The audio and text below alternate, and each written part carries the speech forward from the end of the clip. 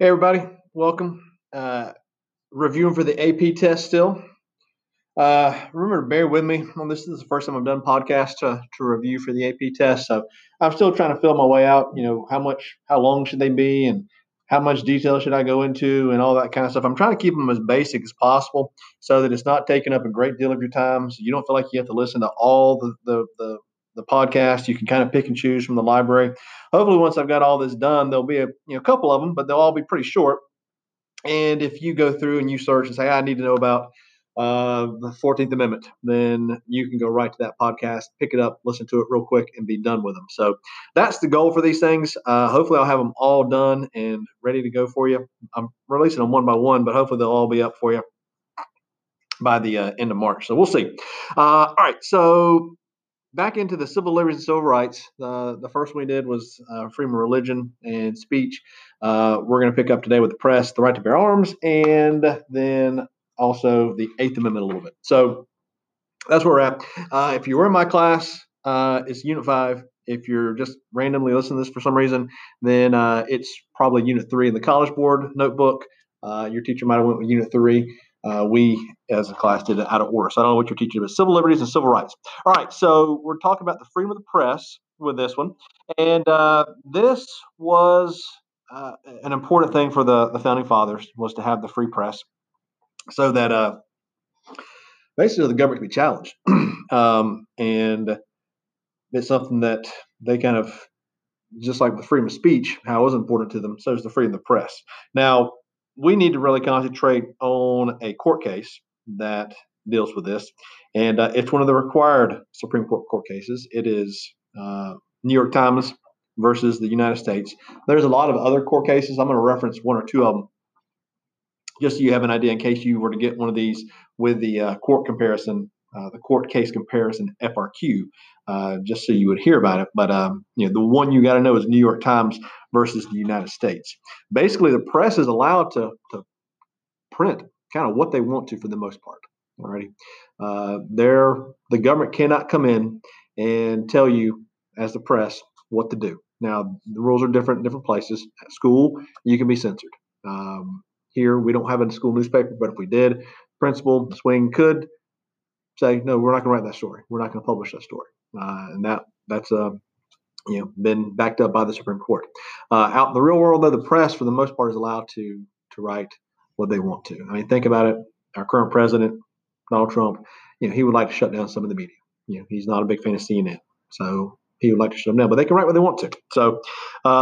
So there's that. But once again, we got to concentrate on one particular case, and that is the New York Times versus the U.S. And in this case, it was actually a couple different newspapers, the New York Times and the Washington Post. They basically wanted to publish some materials that had come from the Defense Department. They had been classified, and it was discussing the history of what's going on in Vietnam. All right. The president is going to argue something called prior restraint, which is saying, hey, we, the government, should be able to stop them because this is going to risk national security. Okay. So prior restraint, we need to protect national security. And so that's kind of the government's argument against these newspapers posting these documents, this classified information. I'm using air quotes since you can't see me. And the Supreme Court is going to rule that they can't stop them. Okay, they cannot stop them. The Nixon administration, they're the ones trying to stop this. It did, by them stopping it, it did violate the First Amendment. So they could not use that prior restraint to stop the quote unquote classified information from being posted here. Alrighty, so that's that thing there, or that's the case. Now the other one that you might, and what I wanted to reference is because you might see Near versus Minnesota. All right, this is more of a local level, but Near ran a newspaper. He had some, I assume it was he had some details, and he was going to run a newspaper about the local, if I remember correctly, about the local government, and they tried to stop him, the Minnesota and wherever they were in probably Minneapolis or St. Paul, wherever. So they tried to stop him from running this material. and he's going to take it to court. Near is, and the Supreme Court saying, "Hey, you can't stop him. Okay, you can't stop the press from running stories just because you don't like what it's going to say." Now, once again, national security is an issue, and that could stop someone, a press, from running something. But for the most part, they're going to get to kind of write and say what they want to. All right, the next part of that's it for the First Amendment. So you got religion, speech, and press, and we don't really talk about assembly and petition, but those are two things you have also there. We could talk about in Alabama versus NAACP, right? And yeah, and the fact that they wanted to publish names and addresses of all members back in the 30s, which was not going to be a good thing, and they didn't have to. So there are court cases, but it's not something that's referenced too much. All righty. Okay. The next thing we're talking about is the Second Amendment, the right to bear arms. Something that's even today still debated, discussed, a hot button issue for some people, and it pops up all the time. But you're right to own a firearm, okay, and it's protected under the Second Amendment. And the whole interpretation of the Second Amendment is constantly going on, constantly happening. Obviously, if you're for gun control, you cite the Second Amendment as in the word regulate in there. If you're pro-gun, you're the right to bear arms, and you focus on that. So that's where we're at. It's not that not that much to know there, but I do want to reference two court cases here. They're not ones they're not required, but you might see them pop up sometimes. And that is District of Columbia, so D.C. versus Heller, and then Chicago versus McDonald. So Washington, D.C. had a code that made it illegal to carry an unregistered firearm, and the registration of handguns was prohibited. Okay, the police chief there could issue 1-year license for handguns, but the code said that even if it was registered, you had to keep them unloaded and disassembled. All right, or you had to keep them bound, trigger lock or something like that. Basically, you were going to keep it in your house. If someone came into your house, you were going to have to put the gun together, or you're going to find your key, get it unlocked, and then you could try and protect yourself. Alrighty. So this guy, Dick Anthony, he was a special police officer in D.C. So I'm not sure exactly what that means, but he was able to carry a handgun while he was on duty. So he was enough of a police officer to be able to do that.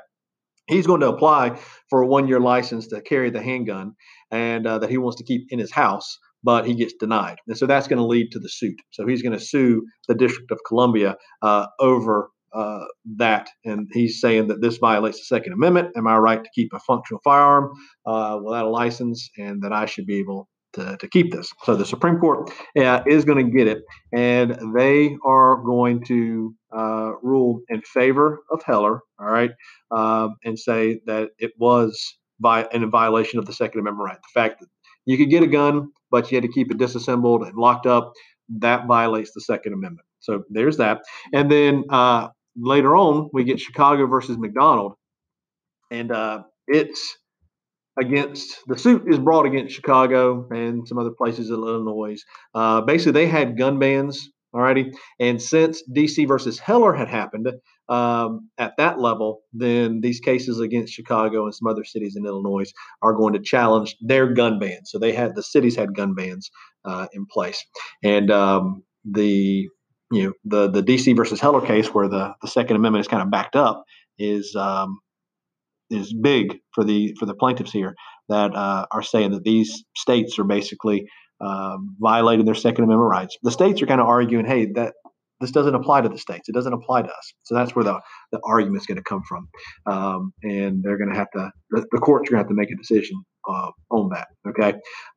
So they agree that the 14th Amendment, the equal protection stuff and whatever, makes the Second Amendment right to bear arms applicable not just to the federal level, but also to the state level. So that's the decision in Chicago versus McDonald. All right. Last thing for this little episode is going to be the balancing individual freedom with public order and safety. And we concentrate here on the Eighth Amendment, and then we get into a little bit about the Second and Fourth Amendment. So we'll go pretty quickly. The Eighth Amendment, that is going to basically stop you from being unusually and cruelly punished. Okay, the death penalty is the one that's always going to be up for debate. It is legal and it is a state to state decision. So some states have it, some states do not. Georgia does have the death penalty. And actually, some of the court cases that kind of determined the death penalty happened here in Georgia. You had Gregg versus Georgia and Furman versus Georgia. Not cases you need to know, so I'm not going to get into those. But the Eighth Amendment, you have to. They have to decide as a state, do we want to do this and allow the death penalty or not? It also provides for bail and things like that. So the last thing for today is the debate about the Second and Fourth Amendment and your public safety. And basically, what this means is the Second Amendment does the government have the right to regulate firearms? Okay, so your personal public safety. Are you safer with individuals having weapons, having guns, and having them and able to carry them around and stuff, or are you not? Okay, and that's the question, and that's what the government has to wrestle with when they're this thing's up for debate all the time. Is what do we balance? Do we balance your freedom to carry the gun, or do we balance your freedom to be safe from guns? Okay, and I'm not going to get into the whole argument on gun versus ban guns versus own guns and all that kind of stuff. But that's what we're talking about there when we talk about the Second Amendment in this little section.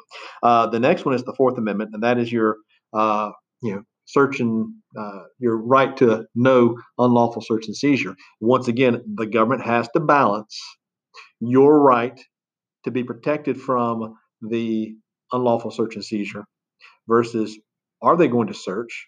Okay, and maybe they find something on somebody, but was it a valid search? So they have to wrestle with the freedoms that we are ensured with the First Amendment versus your public safety and things like that. So when we talk about the Fourth Amendment and in this thing, this topic, the balancing individual freedom with public order safety, that's what we're getting at there. Okay, all right. So that's going to end this one. Talk to you next time. Later.